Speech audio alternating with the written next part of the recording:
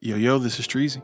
And I'm Young Leezy. And we are the On Ear Network. We know you've heard our tag at the end of this show, but it dawned on us that we've never really introduced ourselves, so we wanted to invite you to listen to all of our podcasts. Right now, our roster consists of And Then We Had Sex, a comedy couple that talks about their sex life with an occasional celebrity. The Locker Room, where men take off their filters and say how they really feel. And Grams of Snow, for your underworld and organized crime stories. And of course, Kinda Movie Critics, which is our show, where we deep dive into movies and TV. So if you enjoy this show, check out some of On Ear's other podcasts on Apple Podcasts, Spotify, or wherever you get your podcasts. Now let's start the show. I'm Robert Evans, Senior Vice President of Paramount Pictures. Now look, last few years have been rough for Hollywood. I'm sure the only question on your minds is, should you sell short or go long? And I understand that. Take a look around this table. None of you is sitting here because you played it safe. And you all know in some ways that the most important tool to help you in your pursuits is loyalty. I mean, you don't want your investors looking for a good time on a park bench. No, you want to develop a deep relationship. You want to create trust and love. And you can't do that with empty promises.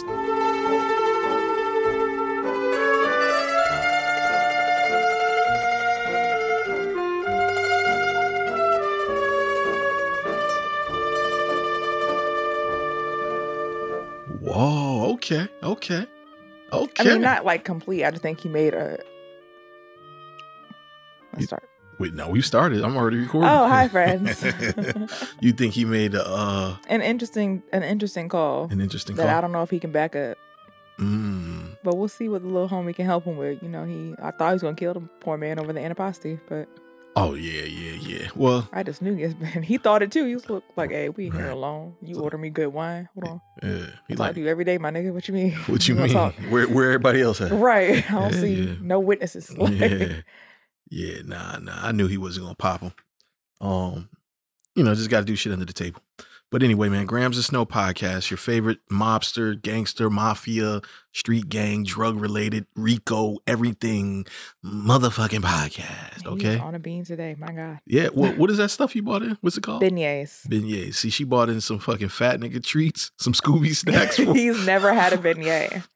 She bought us some Scooby snacks for a big nigga, and I went crazy. So now I'm hyped off carbs and confectionate powdered sugar, whatever it's called. I'll make him take the rest of them too. I bought a whole bag. I brought them to get rid of them. But you bought them to get rid of them. I can't continue to eat like that. I'm a girl. Yeah, that's true. I mean, that's your truth. If that's how you feel. No, it's true. You can do it. Women can do whatever they want. Absolutely. Yeah, so you can eat as many as you want. You can. Yeah. I wouldn't put it on your gender. That's all I'm trying to say. Well, at my particular level of estrogen does not respond well to a bunch of carbs. How's that? Got it. What would too much carbs do to your estrogen? The way that you process food and digest stuff is affected by your hormones. Fuck. Where you carry weight at, stuff like that. My body is not a fan of carbs. Like some people can eat carbs and they're fine. Like a low carb diet isn't good for everybody. Right. It is good for me. So that makes sense now that I'm thinking about it. Now that you said that, it makes sense with my life. Don't bring beignets anymore. No more beignets. Okay. It makes perfect sense now for me. But but after you take this bag, then. God damn. Yeah. It's not gonna be hard. What you do is you wait till tomorrow morning and you dip it in your coffee. Oh, 6. Don't tell me that. That's what you do, because it'll be a little not stale, but a little more firm, a little crunchy. Yeah. You dip it in the coffee. You see how women do. Like, I was skinny before we started this podcast. When women care about you, they make sure you stay well fed. Don't say that, because somebody's gonna get the wrong idea. You're my friend. That's true. Thank you for clarifying. Yeah. I just wanted to make sure you clarified that. Oh yeah, I feed all my friends. Man, yeah, I was skinny before we started this whole podcast series. Y'all should go back and look at my Instagram stories Jesus and stuff. God. But we're here to talk about The Offer, Paramount Plus, episode 6. Episode 6 or 5? This is 6, I believe. This is 6. We're on 5 of We Own the City. Sorry. Yeah. I know it gets all jumbled, right? We fucking back-to-back combo cross podcasting all week for niggas, man. Yeah, y'all deserve. Yeah, so. Because after these 2 go off, we got to figure it out. So you might have a week or 2 where you got to spend playing catch up. That's a fact. We got some ideas, but she's absolutely right. with that being said, man, make sure you guys pull out your phones and follow us on our socials to stay in touch with, whatever content we give you. We're a little sparing these days, but. Or send us recommendations for stuff you want us to do. Yeah. Can you give them our socials? Because I always forget. Yes. On Instagram, we are Grams of Snow Pod. On Twitter, we are Grams of Snow.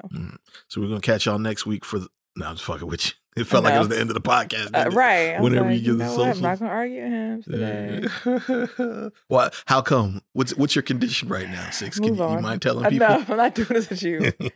6 is too old to drink. Yeah. And she did. 6 got on a hat and glasses and yeah, it's a lot going on. She real paparazzi ready right now. Yeah. So, 6 can't drink. That's just the moral of the story, I guess. I used to be able to, but now I'm old. Let me tell you something about that getting old, man. Jesus. That kidney and that liver just be like, you know what, boo-boo. And it's like, I got drunk last night, but it wasn't crazy. I wasn't acting crazy. I held my liquor fine. I just think that I'm going to be being hungover all day is crazy. That's wild. It's crazy. You didn't take any something for that? I took my BC powder like I know better. Being old also teaches you. Okay. The trick is before you drink, you take a goody powder and you drink like a Pedialyte. Okay. And then when you get home, you have another Pedialyte and you drink it. And you should be fine. Right. Normally I am. I think the Jameson tried to take me out of here last night. See, that was your problem right there, the Jameson. Yeah, I think it was a Jameson. Yep, that was the problem. Yeah. Shout out to my brother Christopher Schaefer, man. We had an amazing day yesterday. Pause. We chilled out. And just they had a bro life. date. We had a bromance. I love when guys have their little bro dates. Yeah, it was good. It was well needed. I work a lot, Six. So. Yeah. So, let me go ahead and introduce us because apparently with the offer, I've been fucking up. Okay. So. All right, well, the A mic, man, because we're on Godfather territory. So I hold the crown. Fort Knox, Young Treasy, a.k.a. Lumpy Johnson. I like it. You like it, right? I like it. It fits, man. I like it too. And my co-host, Six the Illest, a.k.a. Hungover Six, a.k.a. Madam St. Clair. Okay. I don't know who that is. You don't know who Madam St. Clair is? No. So she was like the biggest black woman gangster that Harlem ever had. Really? Let me go ahead and Google her She now. was like a numbers runner. Like the legend is that niggas like Bumpy and shit reported to her. Oh, I love it here. Like they kicked it up to her. I think you goddamn right. I'm Madam St. Clair. I think she ran women. I think she ran numbers. I love that for her. Yeah, Madam St. Clair. If I and I could be mistaken. But if you watch Hoodlum, have you ever seen Hoodlum?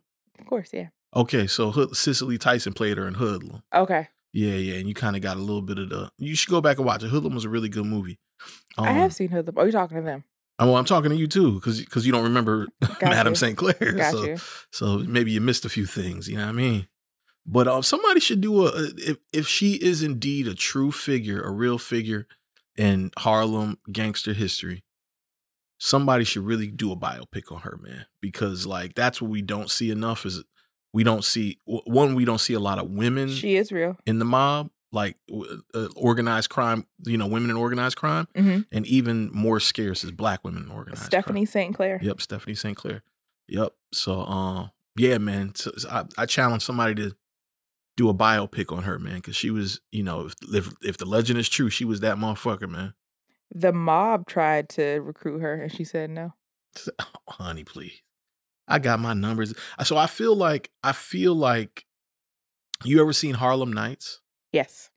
I feel like Richard Pryor's character in Harlem Nights was kind of loosely based on her. Okay. That's what I feel like what she was, Sugar Ray and what what's her name that Eddie Murphy, that quick shot in the pinky toe. Della Reese, but I forget her. Yeah, I forget. I feel like you shot my pinky toe. I feel like Madam St. Clair was a combination of those two. Yeah, that's what I feel like. Which, by the way, Harlem Nights is one of those underrated gangster films nobody talk about. Maybe we should. Huh? Maybe we should. I think we should, man. I think we should. I think we should work on that episode we talked about. Yes. With the establishing, because criteria. We've been having this ongoing conversation about gangster movies. And what is one? And what is a gangster movie. And we're trying to really put together a special episode and bring on some people that can help us classify what a gangster movie actually is. That will usher us into some other things. I truly hope that this happens. So, just have you still been having those conversations, or? Yeah, we haven't talked much this week. Okay. Like we talked about it last week, mm-hmm. and we haven't gotten to it this week. Okay. But I think what I'm gonna do is put together sort of like a one-sheeter just to explain to them what we want to do. Okay. Because they want to do the pod. Yeah. But I think they think it's in another capacity, and I want to just sort of like give them a specific understanding of what we want to do with it. Gotcha. And if they're on board with it, I think it's all about scheduling at that point. Okay, cool. And just to share a little bit of information, one of the guys is on the West Coast, a real West Coast nigga. That's all I'm gonna tell you. Not that shoulder bounce. Treasy did the shimmy, did the beignets. Is that the what beignets? Yes. I did the beignet shimmy. You are so dramatic. You're like a kid when they get sugar. Yeah, that's a fact. But 10 minutes in, let's get into this offer because we ain't talking about shit. We ain't talking about shit yet. So, 6. This is a Betty Stan account. Okay, talk about it. Just Betty, get the shit done. Okay, yeah. Something needs to be done. Let's just fucking do it. What are we doing? Right. Just move. I'll do it. Right. That's Betty's whole life. Move. I'll do it. Yeah. I love that. She is amazing. Yeah. One only hopes to find a partnership like in that. Any capacity. In any capacity a friendship, like that. A partnership, a relationship, anything. Right. Like that, where it's like, I'm going to smack you in your shit, but also, let's go move. I'll fix it. Right. And obviously what you can see with Ruddy. Okay, Ruddy's a gangster. Period. I think to me, that's what this episode established. Ruddy he really, I see why him and Joe Colombo get along so well. Ruddy walked in that bitch and said, I did it, and. Yeah, period. It was for this, whatever. I did it. It needs to be done. Now what? What are you going to do, fire me? Yes? Cool, bye. Peace, and give me your cigars. Right. And I'm the fuck out of here. How well do you understand delegation? Pretty well. I'd hope so. How do you feel like you operate well in delegation? Like, do you feel like you delegate well? At work, absolutely. Okay. At home, probably not. Okay. But I'm a project manager by trade, so it's literally my job to delegate. So I do it well there, but at home, I could probably do better about it. Yeah. Yeah. That's what I'm learning about myself. That's something that I'm trying to strengthen is delegation. Mm-hmm. I don't do well with delegation. I don't do well with I don't do well with consistent updates. I don't do well with every time a tremor happens in a situation, sit here, let's get the team around. A tremor just happened. I'm not good at that. I'm good at milestone, okay, here's where we're at with shit, but all of this stuff in between A and D happened. Well, with delegation, it's part of their job to bring tremors to you.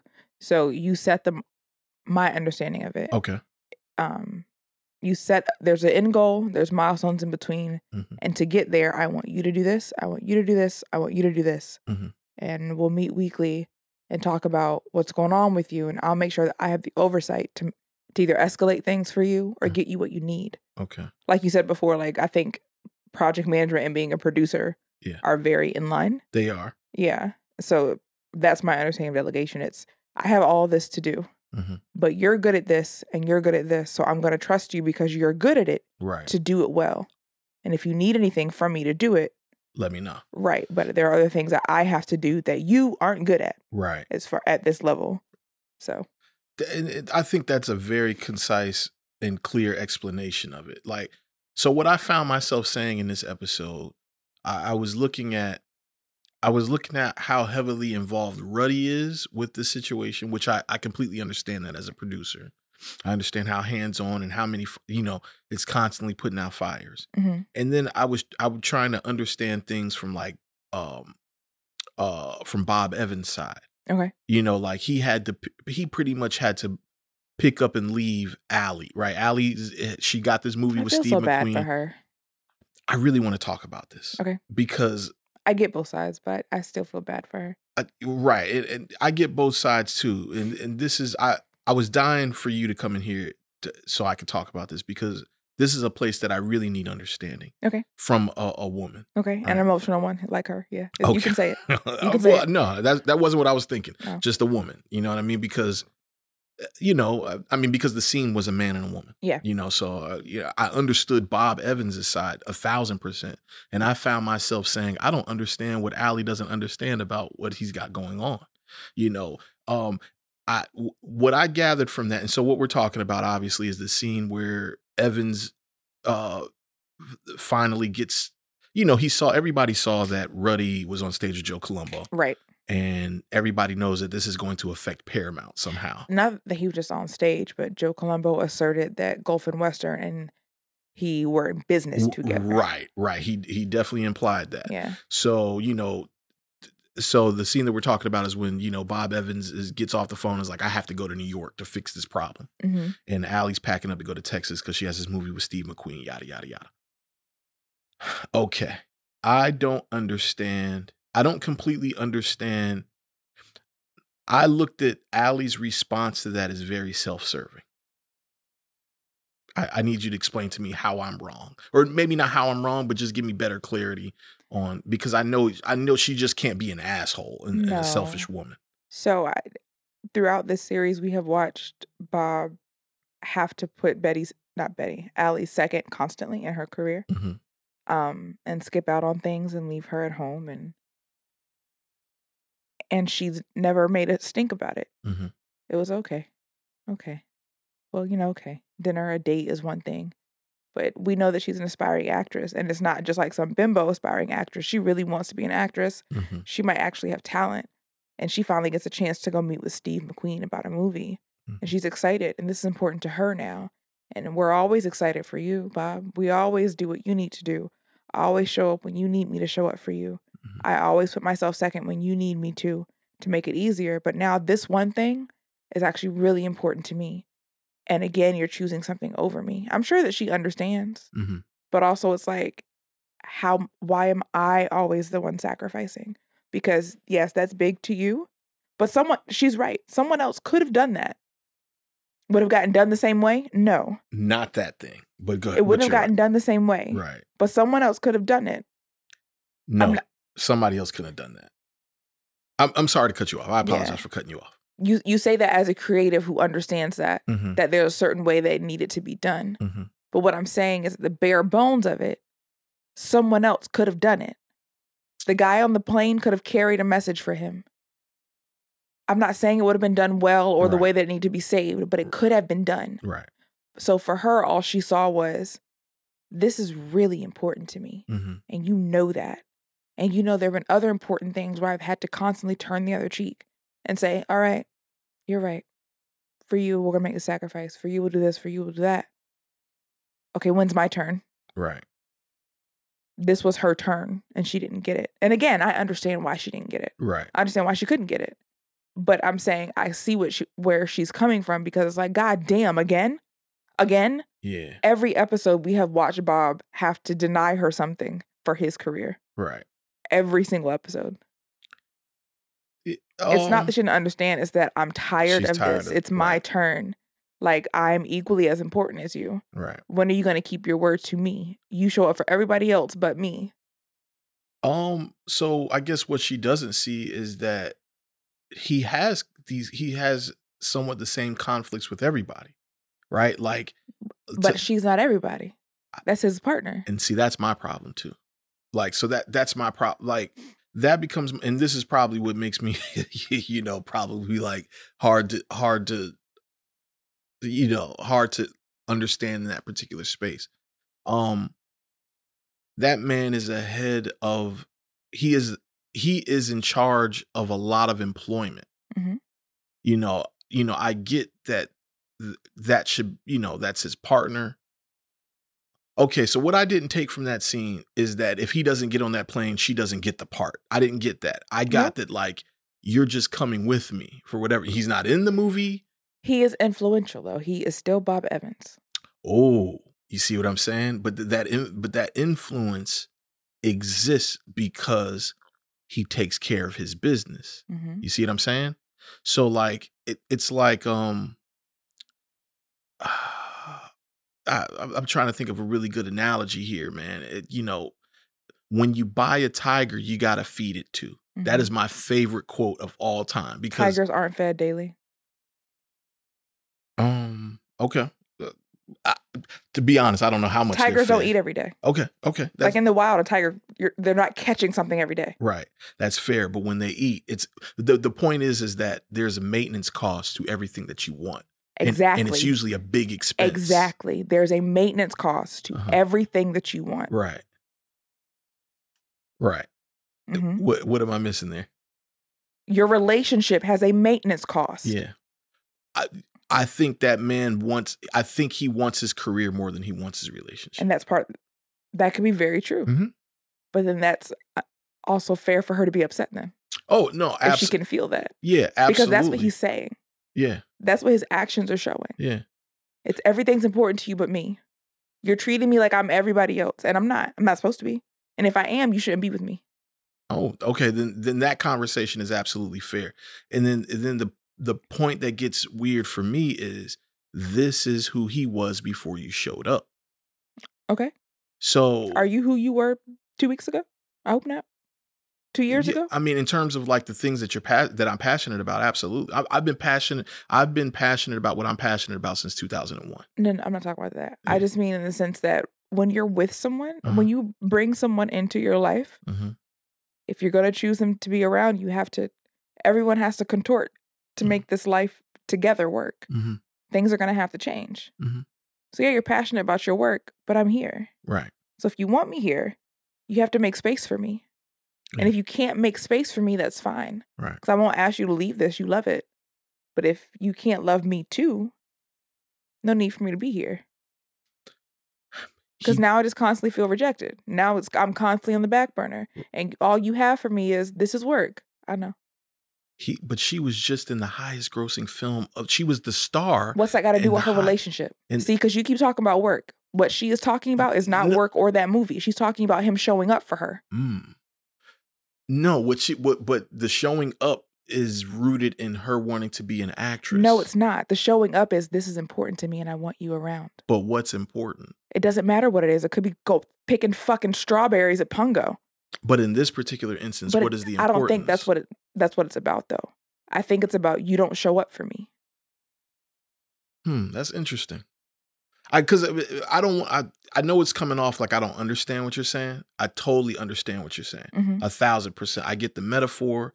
I get this. I get the direct assertion of exactly what you're saying is that he's not digging into what's important for her. He's not showing up for her. Let's take the importance out of it. Right. He's not showing up for her. And she is constantly made to show up for him. Even if showing up means, you're right, this time I can't have this, so cancel the date. Cancel this. We're hanging out by the pool today, supposed to be relaxing together, but you have to take a call. We're about to have sex, but Jack Nicholson called. Okay, here. I'm constantly showing up for you. When you say that, I heard someone say that reciprocity in a relationship is not what you want. You want people to show up for you the way you need to be shown up for, right? So what it looks like to show up for you, if people cannot give you tit for tat. So if I need A, B, and C to feel shown up for, seen, and loved, and you need D, E, and F, I can't give you A, B, and C because you give it to me. I have to give you what you need. So for him, showing up looks like taking a back seat sometimes and being okay with it and not making him feel bad about it. For her, showing up means literally, hey, I'm really nervous and I'm more comfortable when you're here. I need you there to hold my hand. I can do this. I know I can do it, but I want to look to my right and see you there. You give me peace. You bring me comfort. I want you there. I want to know that you feel this way about, I want to know that you were there. And he can't do that for her constantly. Do you think he knows that that's what she needs? Or do you think that maybe he thinks it's something else? I don't think he cares. Okay. That's a possibility. He never has. We don't ever see the conversation. And again, this is a movie, but a show rather. We don't ever see the conversation, but we also don't ever see him ask. Yeah. That's true. Okay, so the remedy, because I try to be solution based. Everything will have a solution, by the way. But keep going. but the remedy, one good step that he could take is asking what it is that's important to her. It's not about what's important. I'm confused. He's not showing up. Right. Whether it was important or not. You said A and you were doing B. Yeah. Constantly. Okay. If you tell me, my dad used to make this joke, but it was dramatic, but it's true, that while he was a lot of things to my mom, but he was always dependable. If my dad told you he was going to take 15 steps from the door to get to his car, it was going to take him 17, he's going to call you and let you know the plan changed. Because he's going to always do exactly what he said he's going to do. If nothing else, he's going to do what he said he's going to do. Right. You said you do this. Right. Now you're not. And again. And again. And again. And not just not doing it. It's so you can do for something else. Right. Constantly. And that's important and special to you. This has a place in your heart. This is a priority for you. So I'm never the priority. You never keep your word to me. You never honor what you say to me. You're a stand-up guy to everybody else but me. Because of what it looks like for you to be a good man and well-rounded and dependable is that I can see it. I can see you showing up for everyone else. Right. I can see everyone able to depend on you. Why can everyone depend on what you say but me? I think it's a matter of so that's not perception. No. I think it is, because I think a lot of things happen in the business where he's constantly having to go back on something that he said that he was going to do, or letting somebody down. I think that happens in the business model, in the business world too. You know what I'm saying? I just think that Well, I'm not making an excuse for him. Because I get it. What you're saying is from Allie's perspective. And Allie and his job should not be equals. That's the part I'll say that that's the part that I struggle with. Just because one is sort of dependent on the other, right? Like, I don't know what you mean. If certain people don't feel fulfilled as like their own identity within their own career, and they feel fulfilled, it's hard for them to love outside of themselves. Absolutely. So like this guy, Bob Evans seems a little bit egocentric. You know what I'm saying? Like, him and Ruddy, right? Like most of the guys here, most creative people, men especially, are. Right. They can be. I don't know one who is not. Okay. Fair enough. Yeah. I feel like creativity depends on valuing your reality over everyone else's. Well, I think that you just have to, I think just the sheer idea that creativity, you're creating things from thin air, you're creating IP that doesn't actually exist, right? They're making these movies that they're not chiseling them from stone, where like a stone exists and they're making it into reality. They're literally making images from nothing. Yeah. So I think that like imagination is the driving force behind creativity. So therefore, imagination, a sense of delusion has to exist within creativity in that way. We saying the same thing. Yeah, absolutely. I'm sorry. I'm digging into it a little further. And again, I'm not trying to oppose. No, you're good. Yeah. Because what you're saying is real. But that's the part that I think gets missed, is that like sometimes I think, and this to me, see, my thing is this is as much on Bob as it is on Allie. You know what I'm saying? Like from my measly man brain perspective. Stop saying things like that. Well, I have to, because I don't want anybody to think that like, because I'm saying it's the authority. I know that measly man brain. I'm a meninist. I hate people do that. Okay. Well, I'm speaking about me, but I feel you. Still, that's even more reason. Be nice to my friend. I appreciate you. I put it on him as much as her, because as a creative, because she's somebody who's in the creative business as well, you're not marrying you're not with a gaffer, you're not with a production assistant, right? You're with the studio head, and you're getting perks from it.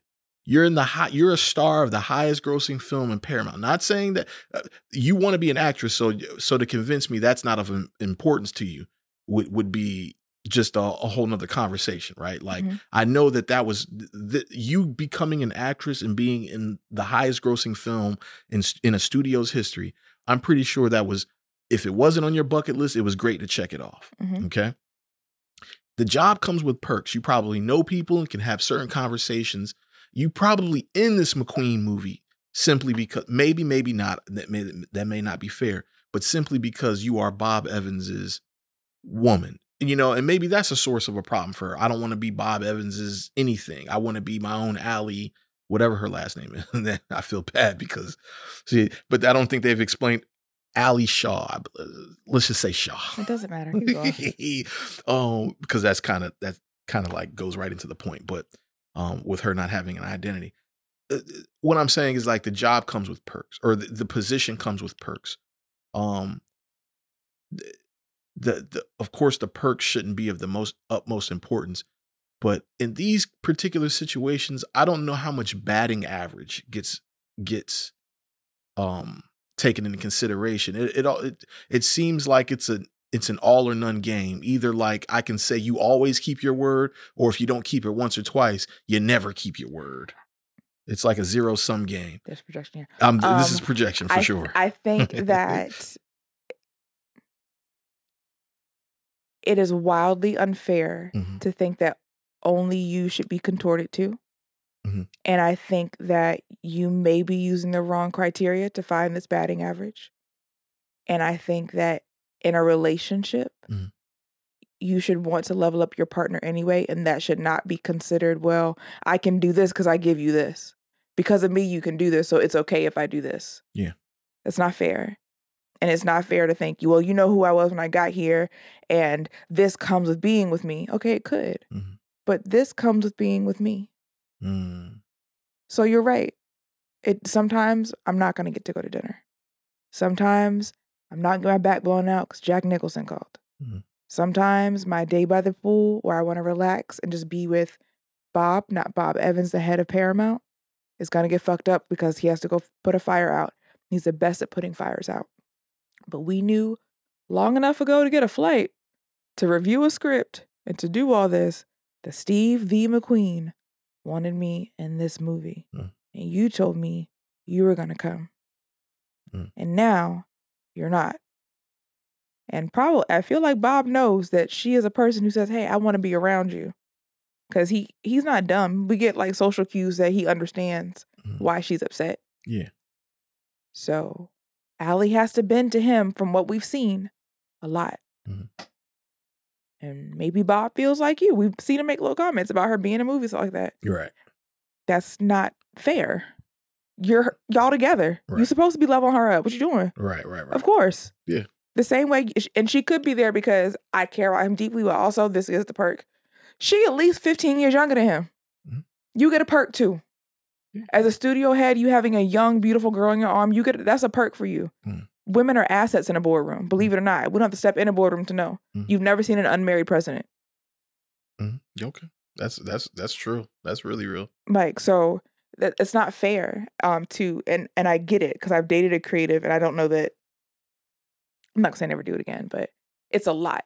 Yeah. It's a lot because like you said, they are the center of their own universe, but it's what makes them good at what they do. Because they have that much confidence in their way and their brain. They have to be good at it. Yeah. But also it can become very unfair when they think that you have to live in their delusion too. And I don't mean delusion in a derogatory way. Yeah. But at some point you have to step into the collective reality. Yeah. Your reality is great and it gets shit done. But at some point, you got to meet me in mine. Yeah. No, what you're saying, I think is fair. I think, if I were to read that on paper, and just hearing it now, I mean, that what you're saying is very fair. And life ain't always fair, right? Like, I think that, like you said, we talked about before, alchemy, like Betty seemed like somebody who could date a creative and be cool. You see what I'm saying? Yeah, but everybody's not Betty, and most people who are creative don't want Betty. Why would that? Why would that be? Betty got a lot to say. Bob couldn't date Betty. Yeah, but okay. Well, here's another thing too. Bob is not really creative. Bob is more so. I mean, men in power. He's in the creative space. The reason Charles into her because he probably has a humiliation kink. Right. If we're being honest. Right. Men like that, like being told to shut up and get smacked and carrying on. Who, Bob? No, Charles. Bloodhorn. Yeah, Bloodhorn. Because apparently him and Betty, like, this is like a thing. Yeah, it's kind of cute. But he likes outspoken. Yes, a lot. But he might have like a little humiliation kink because like he just right. But I'm saying in general, that's not one. There aren't a lot of Bettys. Yeah. And two, Betty's not a perk. Let's keep it a band. What do you mean she's not? Betty isn't Allie. Betty don't look the same on your arm in the boardroom when you're Bob Evans. Right. When you're Bob Evans. Yeah. I can see that. You know, I mean, the guy is definitely vanity based. Mm-hmm. You know, most creatives are. I wouldn't say that. I think certain creatives are, you know, but I think like for some photographers, for instance, you know, people that are like behind the camera and stuff like that, they've seen a lot of perfection, or what mere mortals would deem as perfection, right? That doesn't do anything for them. Some of them, Beyonce, you're right. Some of them see, well, but it's just true. Some of them see the beauty in the things that other people don't see, and that's what makes them a good photographer, right? It's like how they view things, and then that can become alluring for, you know, maybe some women who maybe get overlooked. You know, I noticed that this guy's work, that he sees something beautiful in this. Maybe he can see something beautiful in me. You know? But Betty would leave Bob Evans. Yeah, probably. Because this would have happened to Betty twice. But okay, Bob Evans is shallow, and I hate that. Like, I'm even advocating for this guy. No. Let's say that Allie was like Betty. Let's say that she had the same mannerisms. She wouldn't be in the show. You're not disappointing Betty twice. I'm missing what you're saying. You're not. If Bob consistently did not show up for a woman like Betty, got it. They would leave. Yeah, they're not making excuses for you, and it's in an effort to not change you. This is who you are, and this works for you, and you love this. And because I actually do love you and care about you, I don't want you to change that. Yeah, but I don't fit here. Okay, I like Betty. I like the way Betty processes. That's fine, but think about yourself. Yeah. So if you want to keep Betty around, you have to meet her where she is sometimes. Yeah. That's all. Interesting. I'm not saying you're wrong. I'm just saying that's cool. Yeah. You can do that. But then this. Yeah. Either way is fine. Yeah, sure. But every action has a reaction. That's all. That's a fact. See, you can do whatever you want. Yeah. But that's where I live. I live in that, like, every action has a reaction. That can come off nonchalant when you say you love someone. Yeah, I'm learning, but it's, you know, it's the thing that got me where I have a lot to unlearn about a lot of shit. And then there's some things it's going to be a very hard negotiation to get me to unlearn because it got me here. And I'm at the end of it, I'm happy with who I am here until you present me with a safer alternative with somebody who I know is going to have my back in all means. It's going to be hard to strip me from the thing that got me. It's going to be hard negotiation. For you to work through. That's a fact. That's what you work through with you and your therapist. That's a fact. Because what you just said was, I don't feel safe outside of this, which means it's a coping mechanism. It's not really a quirk or personality trait. This makes me feel safe, so I have to have it. Oh, that's what you just said. Dr. So that's Six medicine woman. Yeah, that's not a relationship issue. Not an issue at all. It doesn't have to be an issue at all. But that's not a relationship thing. That's a you thing. No, this I know. Yeah, I never have a problem admitting that, like, I'm a piece that needs work. I don't have, but some people have a real problem admitting that or even identifying it. That doesn't exist with Treasy. The problem that you have with Treasy is convincing me that you know, convincing me that you know me better than me. That's where you have the problem. You know what I'm saying? Is that you know, and I don't mean you. Outside perspective is valuable, even if they don't know. And it's always Six. Haven't you told me about myself plenty of times? Hell yeah. And how do I receive? You only drag me up here. but it's quite the opposite in real life. But so it's always taken into consideration. You see well, let me just ask you, do you see adjustments made when said thing is addressed? Yeah. Never have a problem taking criticism. But it really just comes down to where it's coming from. This is starting to feel wildly personal, so I'm trying to tread lightly. Yeah, I'm almost ready to just. Yeah, we haven't even. This is the first scene we talked about. Yeah, and I was like, it was projection earlier, but now I was like, I'm gonna pull back. I can't say what I want to say. What does Joe Budden say? Comedy style. Comedy style. Yeah, no, this is nothing personal at all. This is just me. This is me theorizing for our listeners here because I'm trying to make good conversation here. But thank you for giving me perspective on Allie. Yeah. Golf and Western obviously wants to sell, which makes sense. Sure. Right? I mean, it makes sense. And, you know, you're coming off, you want to sell an asset in your portfolio. It's coming off one of the best sales years that it's ever had. Why not go for it? They say the best time to sell is when you're on top. Yep. So it makes sense to you? Gulf and Western wanting to sell? Before Godfather existed, just put yourself in that shoe. Does it make sense? But a love story didn't exist without the Godfather existing too. So, and also, understand. I'm not a person who I'd have to know more about Gulf and Western's portfolio to think that's smart. From what I understand, man, it was a lot of commodity. You know, a lot of things that you wouldn't think, like, you know, lighters and car parts and shit like that. Like, it seemed like some just very, you know, So are we saying that Paramount was like had a very high overhead in comparison to everything else they did that turned profit? That part I don't know, the accounting side, but I would have to know that to think it's smart, because if it's earning all this money, and it's paying for itself, no, because that's a business asset and it's business credit and collateral. I wouldn't get rid of it. I get the sense that, like, with Gulf and Western, the real problem with Paramount is that we create intangibles. Everything else that we create is tangible. Yeah. There's a process to it. There's a cost of goods sold, and it's easy to account for. Whereas, like, there's just always seems to be these, you know, unexplained expenses and human resource and things that we can't necessarily control with a machine. I get the vibe, because when you think about, like, who Jack Ballard is and who this Lapidus guy is, which, by the way, that's Tom Hanks' son that's playing Lapidus. I don't know if you knew that. Not Chet Hanks. He has a whole nother son that actually takes acting very seriously. Not saying Chet Hanks doesn't. Chet Hanks don't. He has a really good scene in this season of Atlanta. Not watching it. Oh, it's hilarious. It's really good because it's like they're making fun of him, but they're using him in a way that he's being made fun of. But it's funny. It's the same thing with Liam Neeson. There's like a scene. There's a scene where they're using Liam Neeson making fun of some real world shit, but it's funny in the show. Anyway, Lapidus and Jack Ballard seem to be very black and white, right? Like there's no nuance to these guys. There's no sense of humor to these guys. You know, it's very like, that's too much. Get it out of here. You know, it's very binary in that way. Whereas, like, they don't have enough computing power to understand, you know, anomalies and things of that nature. So that leads me to believe that the rest of Gulf and Western's portfolio is full of tangibles. Gotcha. Yeah. I mean, then I get it, but the line of business that I'm in is completely intangible. So my brain probably couldn't operate tangibles, to be honest. Got it.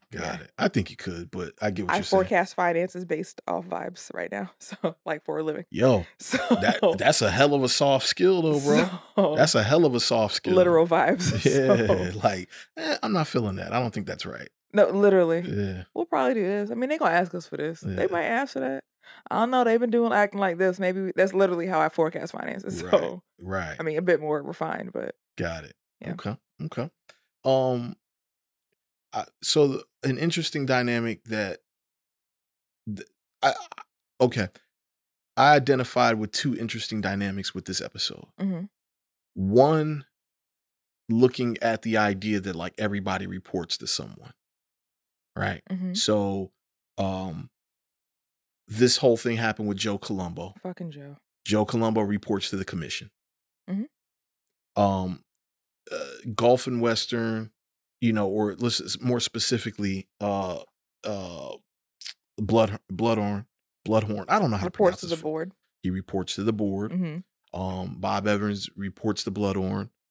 You know, Ruddy reports to Bob Evans and Bloodhorn. Mm-hmm. You know what I mean? Francis reports to, or at least responds to, Ruddy, and, you know, as well as, like, Betty. So it's this idea that everybody is like a checks and balance sort of thing. Yeah. You know? And then, you know, the unions report to the mafia. You know, sets are dictated by the unions, which is a very real thing. Really? Yeah. Oh, that's a very real thing. You got it. You have to, if you are doing a union production, you better be adhering to all the I's and the T's. Because stuff like that will happen, where it's like, we're supposed to be on break. You didn't give us a break, so we're on break. That's kind of fire. We have to, yeah. It's, you know, it's power in the hands of the people, and that's what I'm sure it can be abused, but it's fire that it exists. Yeah, it's. I think the ideology of it is good because it's there to protect people's working rights and to make sure they're not being abused. But you're absolutely People right. can abuse it. It gets abused by, you know, so in doing We Own the City, we see how like the unions sort of abuse their power. Yeah. And, you know, and having control over police assets. Yeah. So it's kind of the same thing here. It's like they can, you know, they could squeeze money out of productions. Yeah. You know, and they can create circumstances that don't need to exist. But they definitely put a stop to this recording. But so everyone reports to somebody. That is kind of that was a theme in this. That was a theme. Imagine needing Diane Keaton to get you focused. Sorry, the show is on. And what you talk about for the Al Pacino scene? Yes, and Gopo was like, just look at the beauty of this woman. Nigga, that is Diane Keaton. That's supposed to inspire me. Yo, you funny, man. She right up there with Jackie for me. I'm sorry. You a menace for real, but you don't be liking these women. It's a certain sect. It's a certain sect. Okay, got it. It's a certain sect. I get it. I think the black woman is God, so I don't. Okay. It's a certain sect. Okay. But imagine needing Diane Keaton to get you focused, though. Honestly. Her in these damn pantsuits. Come on. Right. That wouldn't work for you? She's like a Greyhound. Wow. Tell me I'm lying. Yeah, you cold. I don't know, man. I don't look at her in that way. Exactly. Yeah, I mean, exactly. She could not get you focused on set. Well, I mean, maybe if I was Al Pacino, she would. I don't think she got Al Pacino focused. Well, they got the movie done. Very well, actually, but I've seen Al Pacino. He didn't. It's good milk. Not really. I'm lying. What do you mean you say he was good milk? Yeah, it's just something I say when I think a white person's attractive. Oh, okay, so back then you felt like he was good milk? Or No, you think even I was just now? dragging it. Oh, got it. Yeah, well, that was good direction from Francis, though. Very. He recognized that. Come here, son. That Pacino was too much in his head. Come here, you little scary ass boy. See this woman? Yeah, that's your wife, man. Love her. You know, just love her. Be in the scene. Yeah. And so that was dope to me, seeing that like they shot that scene and the hospital scene that I brought up You did? like 2 episodes ago. They shot those in the same day. Which is crazy. Which looks like on the same block for real. Yeah. Lighting wise, that's nuts. Yeah, because you got day and night, but it makes sense from a logistical standpoint because one of the big things, moving all that shit costs a lot of money, I imagine. Company moves. Yes, packing. It's cheaper to get a lighting set or a company to come for a day and get their day rate versus we'll need you this day and that day and this day. Yeah.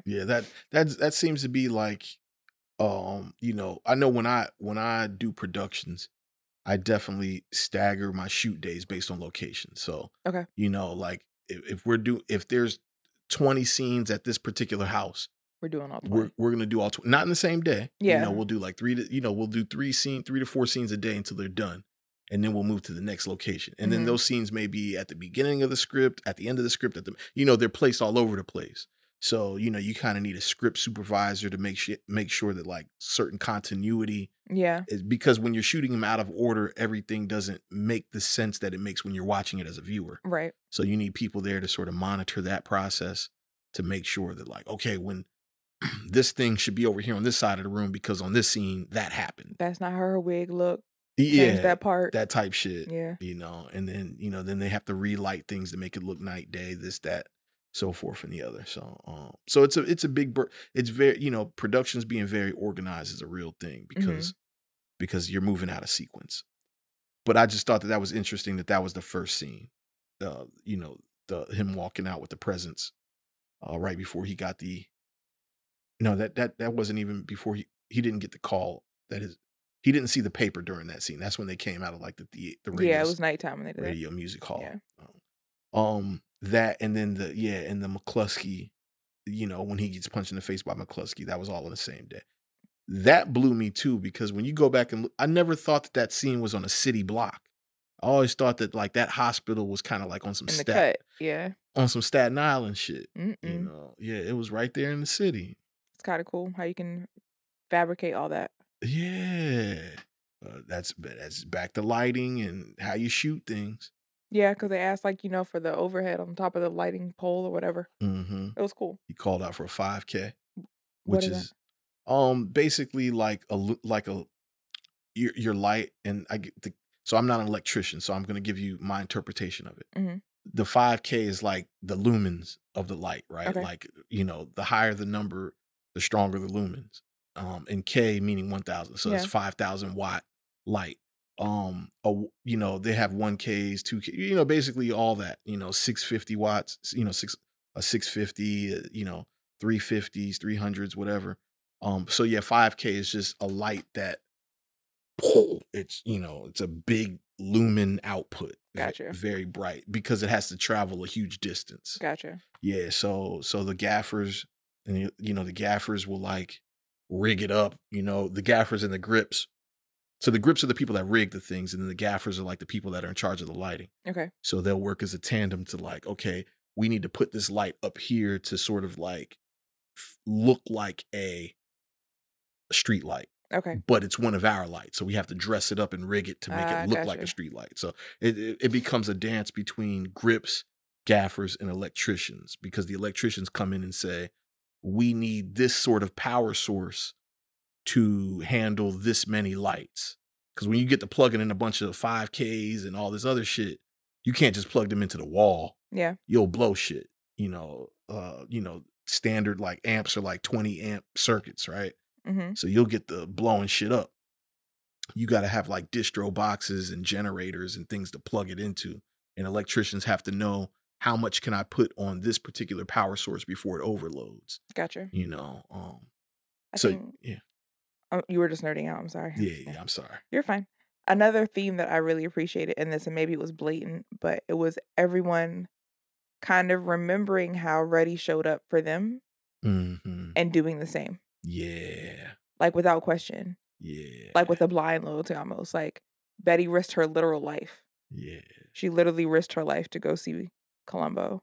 Yeah. But I love watching gangsters be around women they respect. Right. Because what you doing in Brooklyn? Why are you down here? Right. The man was like, oh, sweetheart, you know, no beef, but you can't go in there. Right. Then somehow she ended up in there. And then Columbo's like, hey. Never seen a broad in here. I ain't never seen titties in here. And she was willing to have that conversation and bring that to the forefront. And she was scared. You could tell she was scared. Mm-hmm. But she wouldn't have the conversation. To Francis being like, oh, I ain't doing this shit. Like, this is Ruddy shit. Right. I'm not listening to you. You don't know shit about shit. You didn't bring me the shade of yellow. Yeah. So if I need some more paint added to it, you can't get it. No, I'm not doing this with you. Right. I'm not doing it. And then Columbo down to, oh, no, I said you could do this movie. I think anybody else could do it. So. I gave you power, nigga. Yeah, no. Yeah. That guy, I don't know the bald man. No, that's not what, right. That's not what we talked about. So hold all this shit until. Yeah. So even Bob saying, you know, you can't fire him. Like even before he went back to have the conversation, but he went in with the intention and the hope that Ruddy still had his job. Exactly. And even for Bob, even bringing it up is a lot for him to challenge Charles.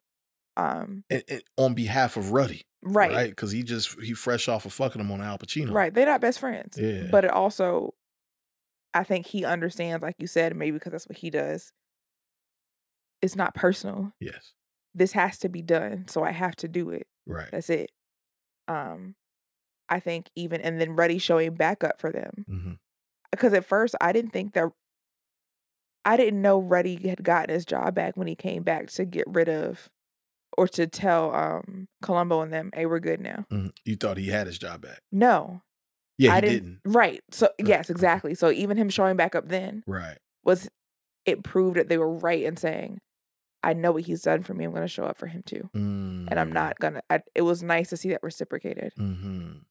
Yeah, you're right. Yeah. That was a good, that was good. And I think, you know, the name of the episode is Stand Up Guy. And I think it's appropriate because he has stood up for or to everybody. He stand on 10 and he's honest about it. Yeah. He's not deceiving anybody. He's not lying. When Charles asked him, what is this? Yeah, I did it. Yeah. And it needed to be done. Yeah. Now what? Yep. That's very true. You said make the movie, so I'm making it. That's very true. Why are you questioning me? Why do you? And that's a creative thing too. Y'all, it's something about the creative. When somebody asks y'all a question that makes perfectly good sense, y'all get real upset. Why would you ever question what I'm doing? I know this looks stupid. Right. I know I'm telling you 5 + 7 is 26, but it is because I said so. And sometimes y'all be right, but it's like, hey, I don't understand. Yeah. No, you here for the ride. Who fucking this duck? Like, everybody relax. It just be, y'all be audacious sometimes. That's I guess how y'all got where y'all at, but y'all are an audacious bunch. Cause I be like, what? There has to be a distinction though, because Ruddy is not a creative person. I don't agree with that. I think that problem solving can be creative. I think problem solving requires a high level of creativity. Then yes. I'm thinking right, like, because it is. You're right. You're absolutely right. It's very much creativity. Is more in the vein of like architecture though, or like engineering. Yeah, either way, but understanding machines. You ever met an architect or an engineer? Yeah, they don't be good people. Hello. No, I know a lot of really good engineers. I would like to meet one. Every engineer I know has their head so far up their ass. You in the wrong circles. It might just be because I also work with them, so maybe that's it. But it could be a different ego attached when we're at work. But talking to an engineer is like, you ever seen that meme with that guy talking to a brick wall with his hands up? Nah. Dog, it's like, that's an engineer. It's like, honey, I don't have $30,000 more. This is what we got. Yeah. But I need this for this. But I already gave you. Like, what are we? Right. No, because that don't equal this. I can spreadsheets right here. Right. Like, wow. Yeah, engineers are, and they be right, but it's like you have to walk me through this so I can help you. Like, so they're not good at like giving you the blow by blow. They want to know why you want it. How dare you? You don't know shit about shit. Give me what I have for. Now that is across the board with creatives. Right. Y'all don't know shit about shit. Give me what I said. Right. Interesting. Because that was Ruddy's thing. He was like, "You told me to make a movie. Why are we having a conversation about how I had to make it?" Yeah, that's real. I ain't kill nobody. Like, why? What? That's real. But you know, that's in talking to even more money people. Because I don't think, you know, he doesn't seem to have that same delivery style for Francis. You know, like he's absorbing what Francis is saying, and he's like, okay, he's problem solving. Like, how he considers Francis an authority though, not Charles. No, I think he respects them both on the same level. I just think that they I don't mean authority as far as hierarchy. I mean in what they're doing. He knows that he cannot do Francis' job better than him. And he can't lead Francis. Okay. He's there to problem solve for Francis. Yes. Not to get results, like not to do anything for Francis. He is there to clear the path. Yeah. For Charles, you just in my way, dog. I just need you to write a check. So all the other talking you doing, I know you in charge, but what? But Francis, you have to respond to get what you need. But that's even a wild statement too. The nigga who's paying for everything, they always in a way. No, that's a fact. They always in a way. But you they don't know shit about shit. Yeah, absolutely. Yeah, they don't know shit about shit. Yeah, that's a fact. But indeed, if you could pay for it, you would. You know what I'm saying? Yeah. So it's like it's necessary. Yeah. Part of it. But you're absolutely necessary right. Evil, but move. Most people that pay for it do be in the way, and they have a lot of like huge expectations. That's why we have stakeholders meeting. Don't come around here until SEC, please. I don't need to just hit. No. That's funny. That sounds wildly personal. It is. It is. I hate talking to people in charge of work because I'm relatively I'm not low with my hierarchy at work. Mm-hmm. So when it becomes a stakeholders meeting for me, it's like they're on like CIO and SVP levels. It's like, y'all don't know nothing we doing. Yeah. Why do you have an input? I'm here to update you. Oh, you sound like a creative. I'm a project manager. I am technically. I literally solve problems for a living. Right. I'm just making sure that you identify. But I mean, I am not an art creative at all. Right. But when it comes to like problem solving and fixing something, you on top of it. Absolutely. Yeah. Like my team knows if I get really silent in a meeting, they all know to shut up. Let her think she's about to fix it. Yeah. So I'm really good at my. Now that's one thing I'll brag myself about. Okay. I am very good at my job. Talk your shit. I will. You're talking more though. Hold on, I'm gonna give you hold on. Don't even. You got a minute 30 seconds. Go ahead and do it. No, I'm just really good at my job. So like when someone brings me a problem, I'm good at fixing it. So I don't.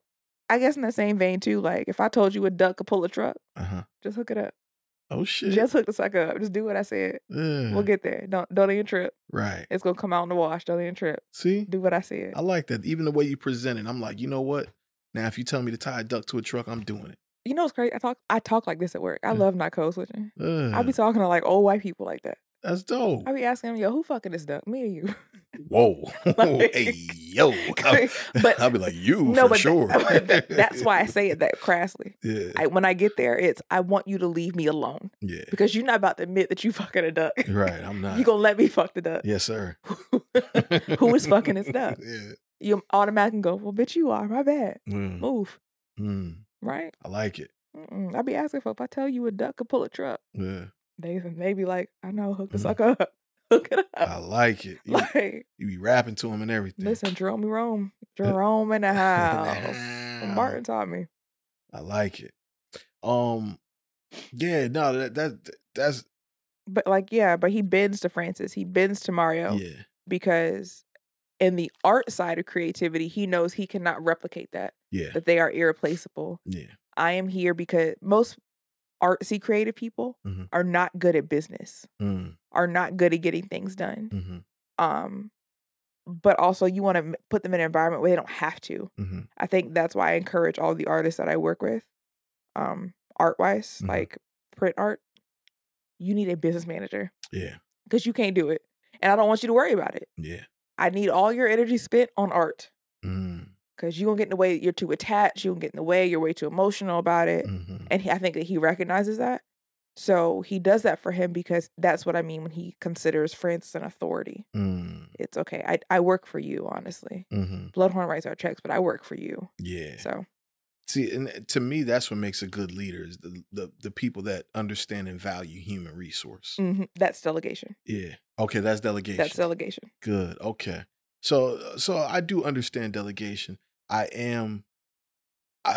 You know what it is that I'm realizing though, like in every point in my career, I've always had to make things happen with limited resources.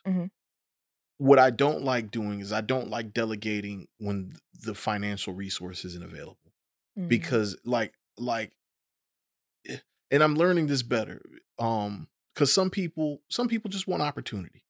Right. Experience for sometimes, right. Very few times, but sometimes, right. Experience is the payment people are looking for. Yes, and see, I'm one of those guys that doesn't like to abuse that because people tried to abuse that when I first started. Yo, you know what I'm saying? You could do this for me, and when I go here, it's like a running joke with anybody. For like most, if you've been doing music videos for more than 10 years, this is like a running joke. Specifically, if you've been doing rap music videos. We have like a little inside joke that like, it seems to be universal with all the filmmakers that I know. When they say, when I blow, you blow. If you say that to anybody who's been doing like music videos over at least a decade, they're going to die laughing. They're going to die laughing at that because we laugh about that. That is every rapper who is like self-financed. Yeah. That's their go-to line. It feeds into your ego thing. Yeah. Right. That like they think the world revolves around them. Dog, we gonna do this. Yo, I'm telling you, I'm gonna get signed, and when I get signed, I'm bringing you with me. It's like different. Who said you getting signed? I can hear you rap. Right. It's different variations. They're getting really creative about it because it starts turning into like, see when I got this many followers on TikTok. I'm gonna tag you. It's gonna go viral. Right. I'll tag you. It starts to look like that now because I started filmmaking before YouTube and Facebook and all that shit. So that viral shit came in like. I cannot send my TikTok numbers to Fannie Mae. Yeah, that don't translate into money for me. It helps you. It don't help me. Like, you know what I mean? But yeah, man. Dominion Power is looking for dollars. Yeah, not likes. Yeah, not these imaginary rubies, my nigga. Like, so yeah, but yeah, when I blow, you oranges. blow. That's like right. That's like that's just code. That's just code word. That's like code language for anybody that you know that does music videos. They're going and probably even music producers too. I bet you they get the same shit. Oh, I'm sure. Yeah, they probably get it worse actually because you can do without a music video, but you gotta have a beat. Right. So yeah, they probably get it way worse than us. All right. Okay, so I identified one pillar that I thought this episode was dealing with. You identified one. I want to identify another one. I feel like, and this is me sort of grasping at straws here, but just sort of making a parallel to the actual movie, The Godfather. Because they seem like they do that a lot. They kind of like I just called out oranges. Yes, it's the same theme. I see an orange stand every time an important conversation has to happen here. There's the color orange is present. And then there's a few Easter eggs we're gonna get to, but the other pillar that I identified here, they're almost showing us the structure of like Michael, Fredo, and Sonny. Okay. Bloodhorn is Sonny. Very hot-headed, very ill-tempered. You know what I'm saying? Like he really holds on to grudges, right? Bob Evans is like Fredo, doing the coke on the plane. You know, he's kind of like he's important, But for real, out of everybody in this situation, Bob Evans is the least important. Mm-hmm. He's really like a placeholder for real. Okay. You know what I'm saying? Like he's important. He's a Corleone. Fredo's a Corleone. So you're gonna respect. So you're gonna respect him because he's a Corleone. But really, when he's standing next to like a Michael, you can see how inept he is. Mm-hmm. You know what I mean? He's the fuck up out of the bunch. And then Ruddy is Michael. You know, where he's calculated. He's very like a man of not a lot of words. You know what I'm saying? He's kind of like. He inspires loyalty. Like he moves like a Don for real. You know, where these other guys, they're in, you know, they have the hierarchy of age, right? Sonny's the oldest, Fredo's older than Michael, Michael's the youngest. Mm-hmm. So they beat him in seniority in that way, in terms of like heir to the riches. But like his sheer integrity and how he presents puts him over them. And I feel like that's a theme that's going to happen and that's going to happen somewhere along the line in these last 4 episodes, where it's like, it like maybe where like the movie is going to hit a stride where it's like, because I don't know if they're going to show us completion, but say if they do, and then it's highly regarded, there may be a problem with like billing, right? Like how it's billed on a poster. Or, you know, just credit wise, you know, who gets the accolade for this movie being really good? Yeah. Is Evans probably doesn't get it. You know, it probably is going to be Ruddy. Well, he's a producer. Well, he will, because remember, Ruddy put it in his contract that he is regarded as the sole producer of this film. Right. Which saved his ass. So I feel like that's going to be a theme that comes out later on, where it's going to become a problem where Michael rose to the ranks.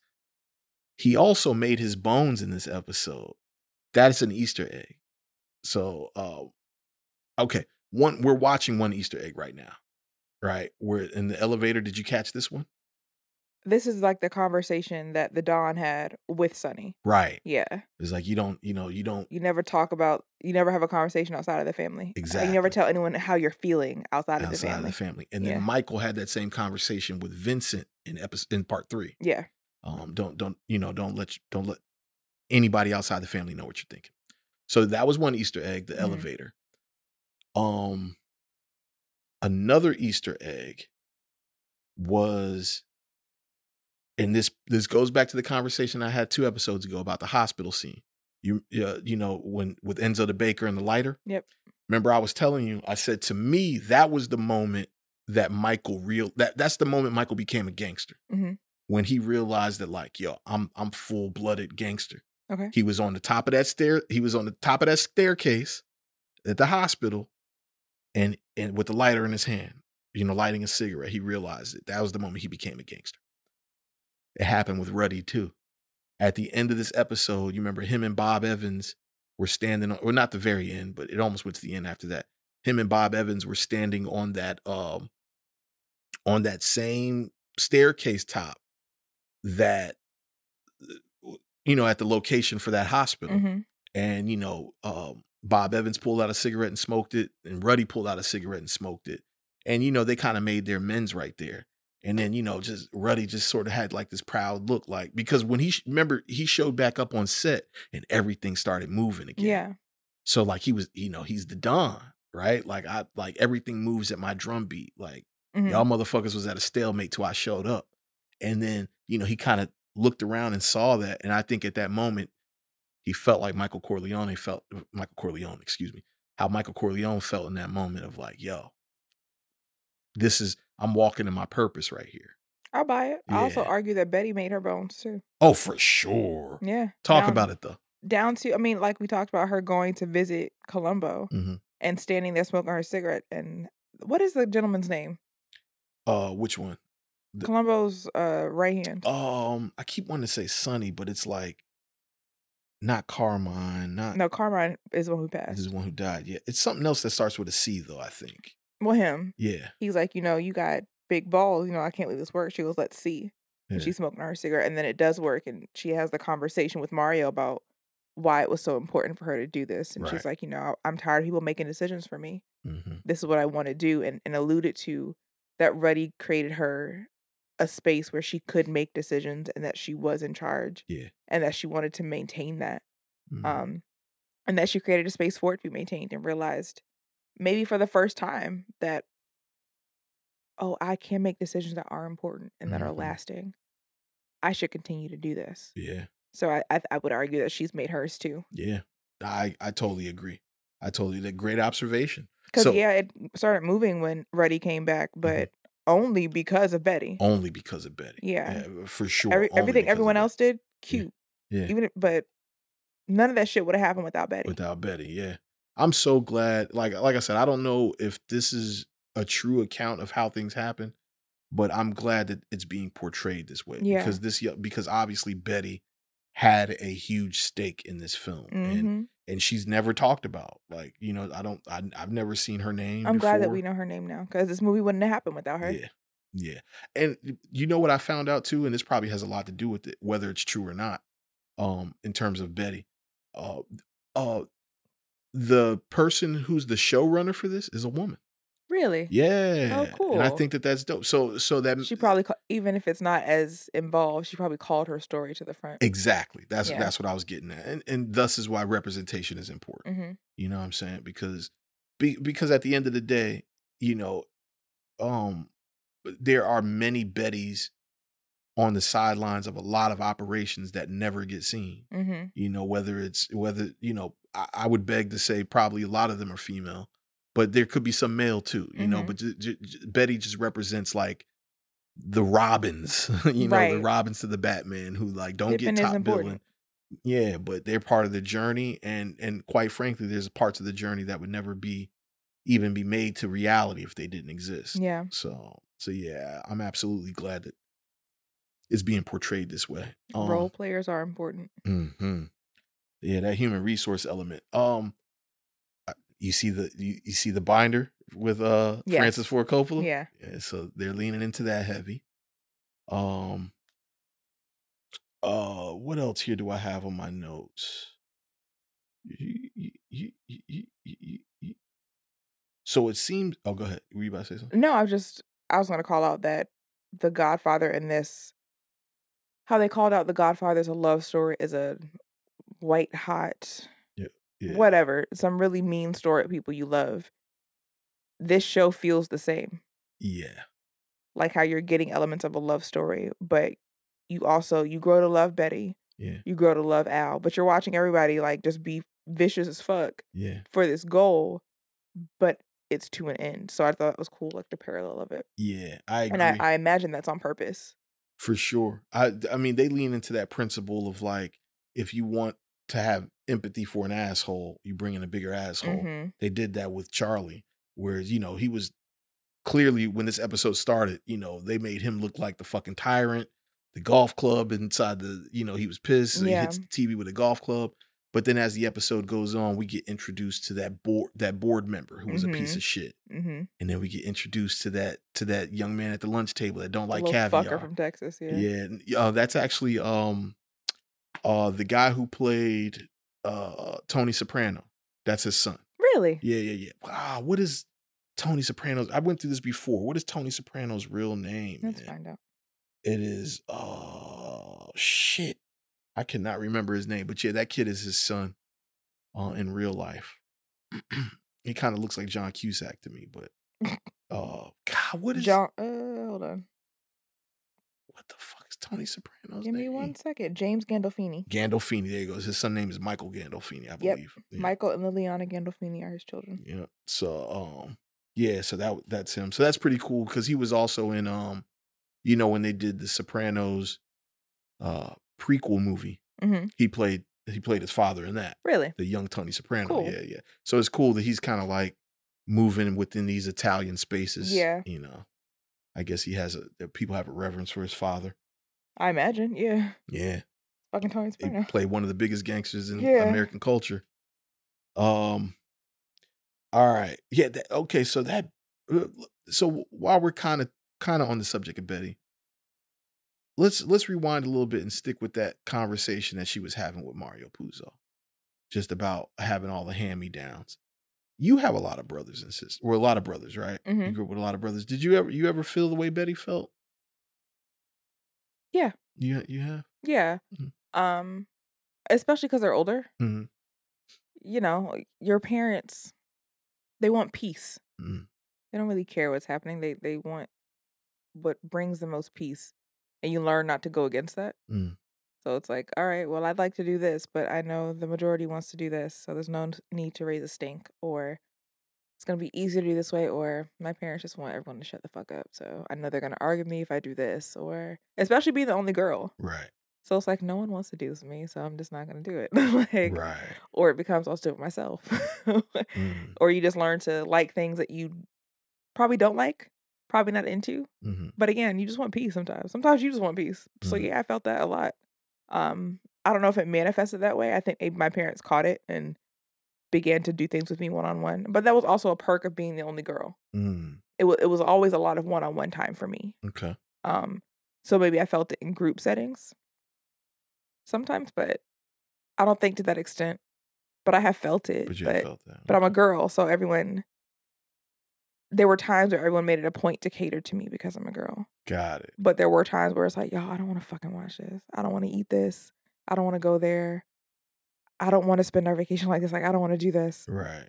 But it's mad at y'all, and it's just me. It's just me. And my mom just wants us to shut the fuck up. So, right. Yeah. See, I have a lot of brothers and sisters. And I'm processing that in real time, so it sounds conflicting, but I never thought about it yet. And thank you for answering that. Yeah. And being vulnerable with the people. Yeah. But yeah, because I don't have that experience. I have a lot of brothers and sisters, but I only grew up with one brother, and I'm the oldest of us. Gotcha. So I don't think, I don't have that perspective of being a younger sibling or hand-me-downs and stuff like that. So no, I just thought that was very interesting. You know what I'm saying? It's very interesting. And also, being a girl, getting hand-me-downs from your cool older brothers wasn't a bad thing. It's kind of fly. Yeah, I had all the fire t-shirts and jerseys and shit like that. So like, it wasn't. Yeah. As a girl, it wasn't horrible. I imagine my other brothers hated it. Yeah. But it was really cool to me to get their old graphic t-shirts or like their Letterman jackets, shit like that, because I was a girl, so you could make it super sporty and cute. So right. It didn't affect me the same. Right. Can I be honest about something that I'm glad about? And this may be like, this may be one of those like socially I shouldn't be saying this. Okay. Because I think like, so this is happening in the 70s, and I feel like, wasn't the feminist movement really big here in this particular era, if I'm not mistaken? It might have been stronger in the 60s, but I believe so. Yeah. Okay, so we're probably like coming off of it and like stepping into, women, like being very vocal about them wanting responsibilities. Like they, wanting the treatment of which I want to, Nothing's wrong with that. Yeah. Yeah. I want to preface that by saying I totally agree with somebody being raised by a single mother. I absolutely agree with that. A hot take I won't explain. Feminism is a scam that women probably didn't want, and it made men lazy. But keep going. Got it. Cool. Keep going. So, but what I'm glad about is in her explanation of what she wanted out of her life. I'm glad they didn't pin it on the patriarchy. Yes. Yeah. I'm tired of that. Yeah. I'm gonna be honest. I'm tired of that. No, that's fair. I think it's become a buzzword of sorts. Yeah. To just say, oh, the patriarchy's fault. And sometimes it is. Sometimes it is. But let's talk about how and not just the noun. That's what I mean right there. What part of patriarchy did this? And she explained that. Yes. I didn't get to make decisions at the third, and it's implied, oh, you're a little white girl. Yeah, it's in the implied. Midwest. You had a husband. You had so getting to the root of it is better than saying men are trash. It is. Yeah. Because nobody can do anything with that information. Right. The people that you need to change, you probably just isolated them. Yeah. It's the same. It's kind of the same problem with racism too, like being used as a buzzword. I could just being somebody who talks to a lot of people with different perspectives. When I talk to like very severely right-wing people, they have a problem being called racist. That's crazy. Like they don't identify, but not all of them are like, that's not what they're aiming to do. They just have their own beliefs that it's just a tricky place. But I think the definition of racism is an issue there, not racism. It's not the use of the word. So that's what I'm saying. It's like a whole gradient where it's like there's a lot of things that need to be addressed and how they feel to get them to understand what the actual problem is and like why you just shouldn't turn your brain off to it. But just being called a racist makes them not want to even consider the other person's side.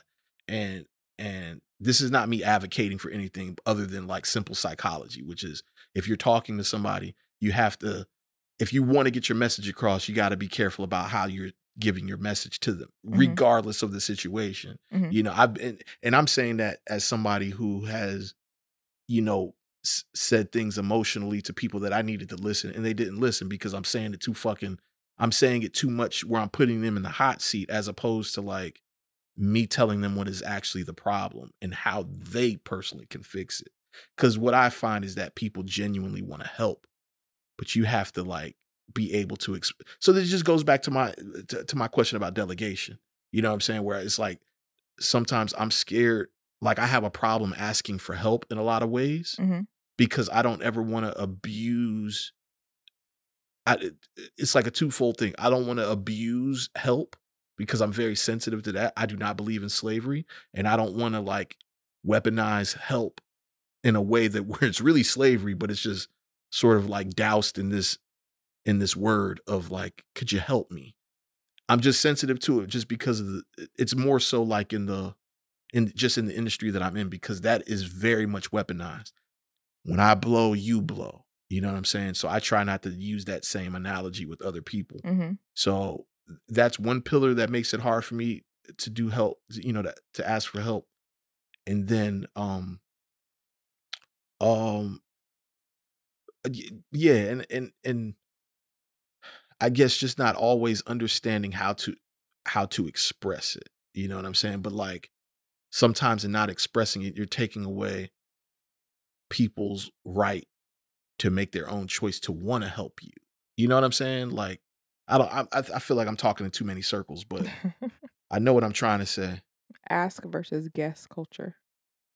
So there are some people, I saw it on Twitter today, believe it or not. There's some people who will say, wow, that cereal box is really high and I can't reach it. And there are some people who will say, can you hand me the cereal box? And I'm going to tell you how high that is so you can understand that I have a problem and invite you, if you want, to fix it. Right. Versus some people who will say, I have a problem.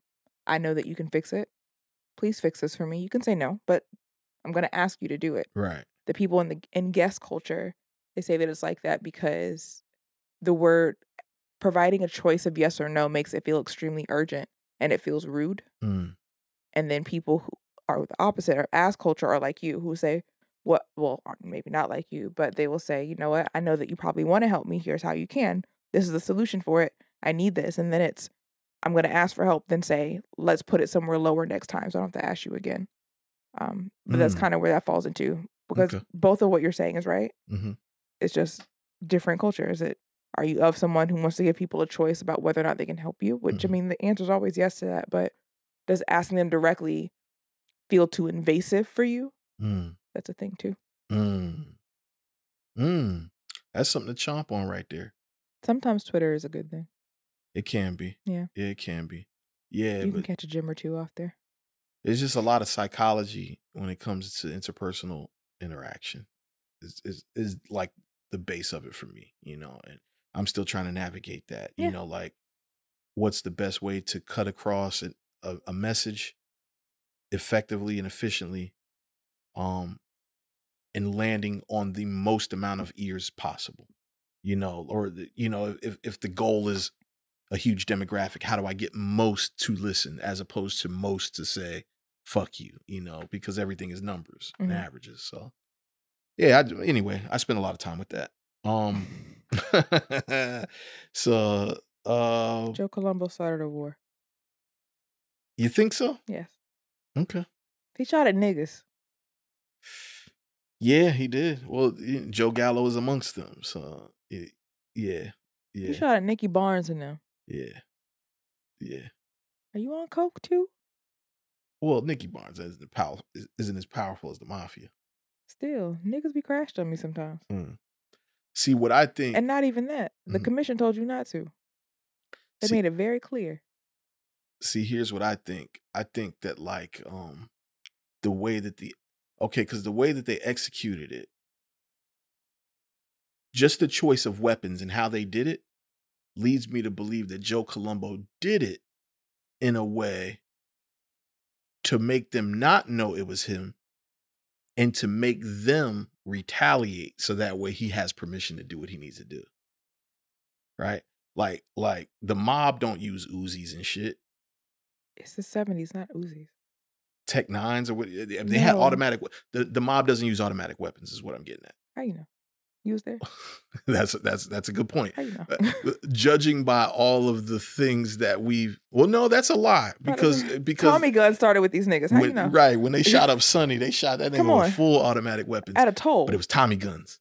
Either way, was it at a fucking toll booth? Like, what do you mean? Right. Okay, so I'm all right. So let me shut up. But I do think it does still stand. I think that like he did what he did to make them come at him, so that way the commission doesn't have a choice. That's what I do think.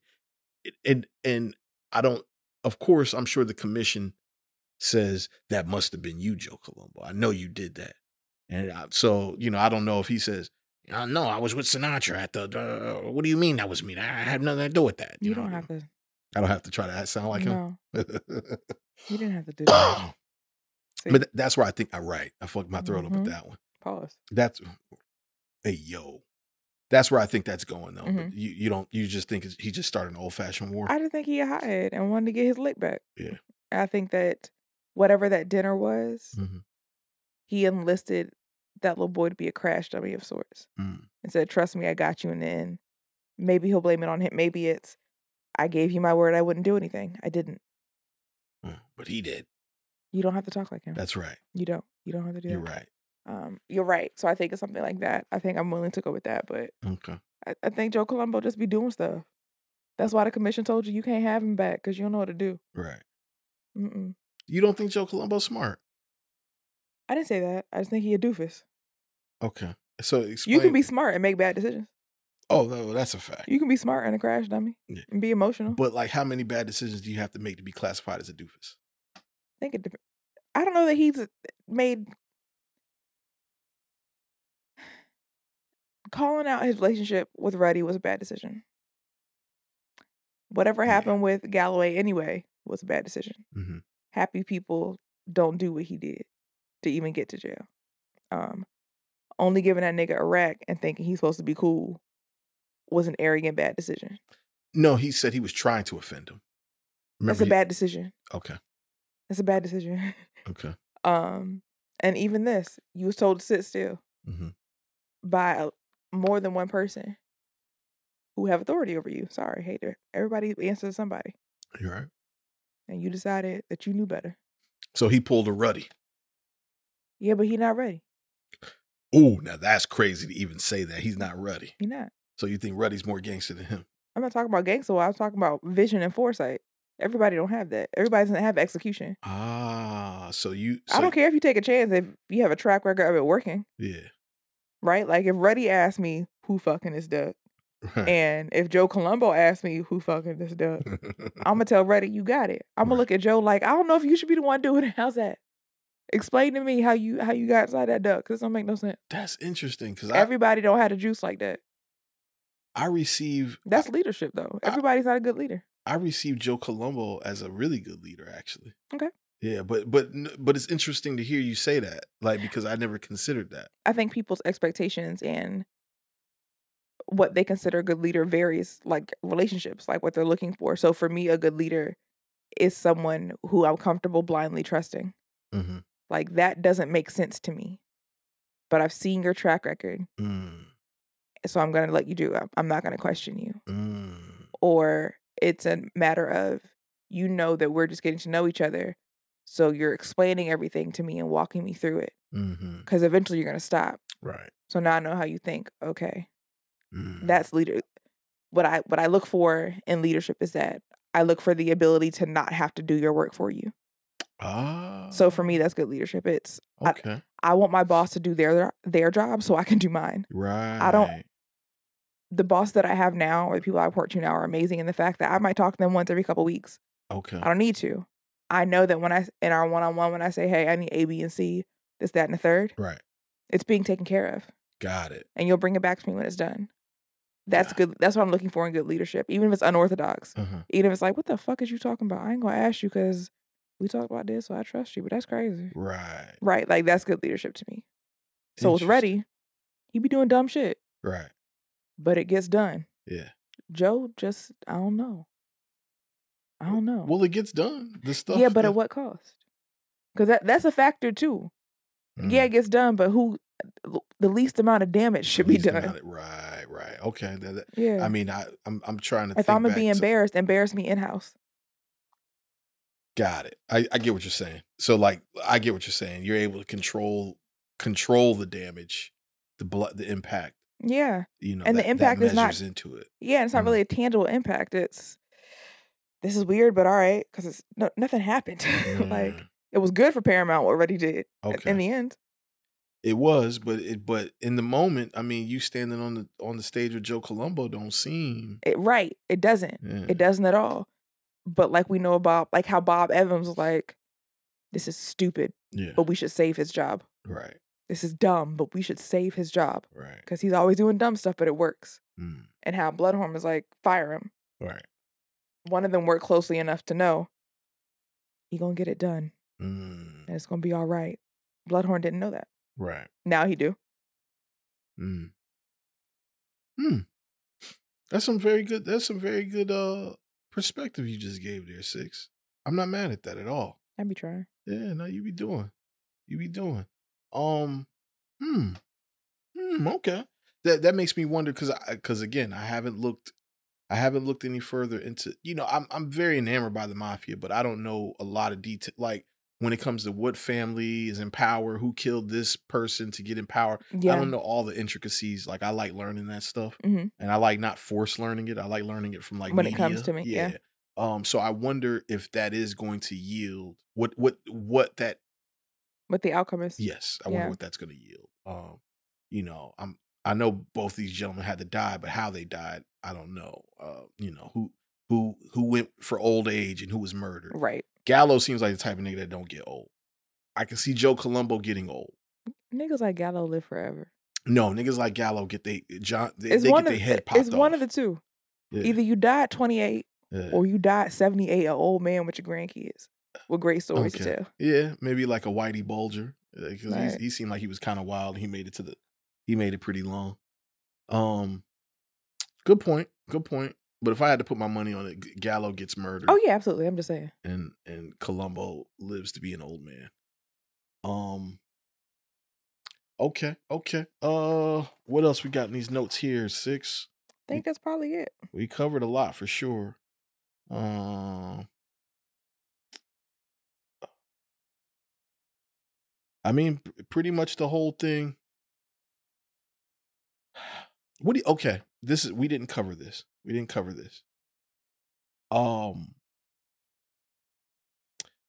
cover Bob Evans' speech to the board. Did you think that was a really good speech? Like what he said, do you feel like it was? I think it was just fluff. It worked.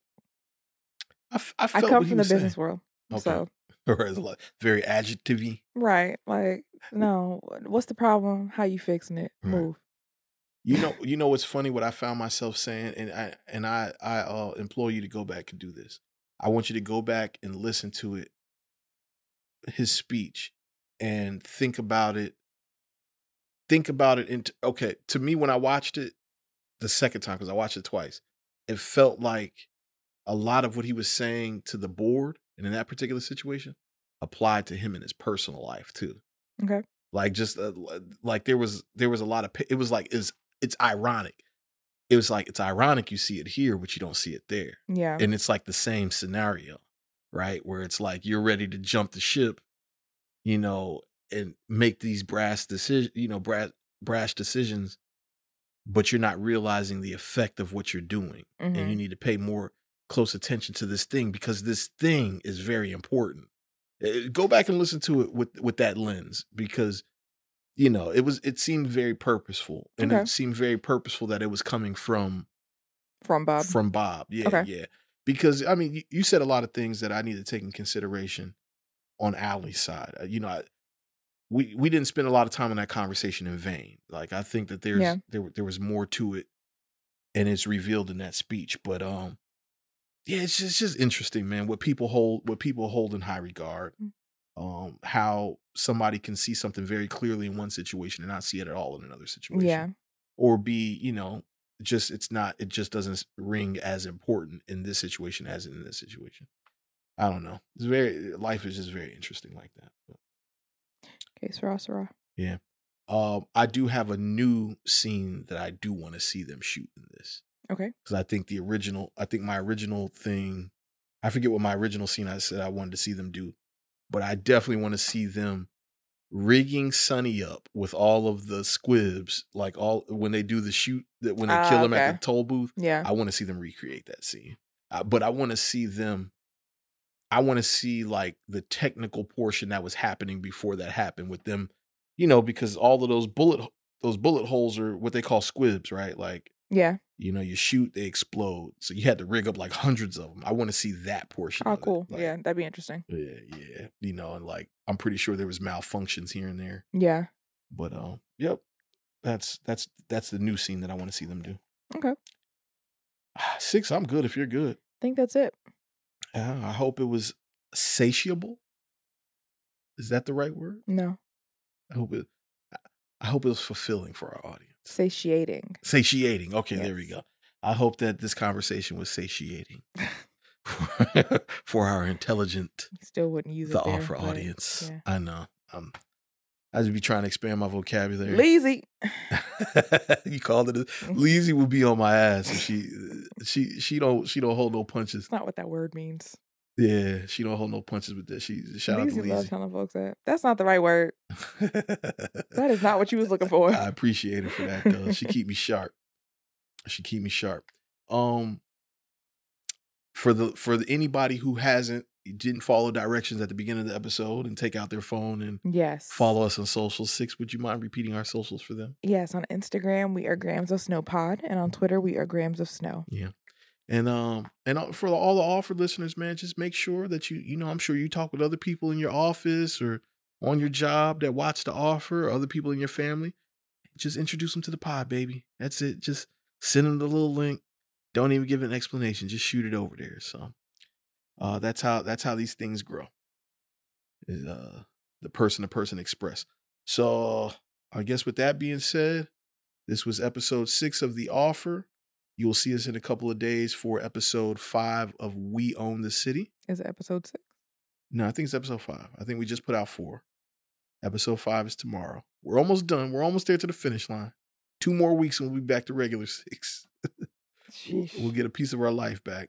Oh, it is only 4. That's crazy. So it just feels like more, that's all. Because we're doing rapid fire here. Yeah. So 2 more episodes of We Own This City and about 4 more episodes of The Offer. And then, I guess you'll figure out what we're doing after that. But again, there's stuff in the works. We don't intend on leaving y'all with nothing ever again. So Right.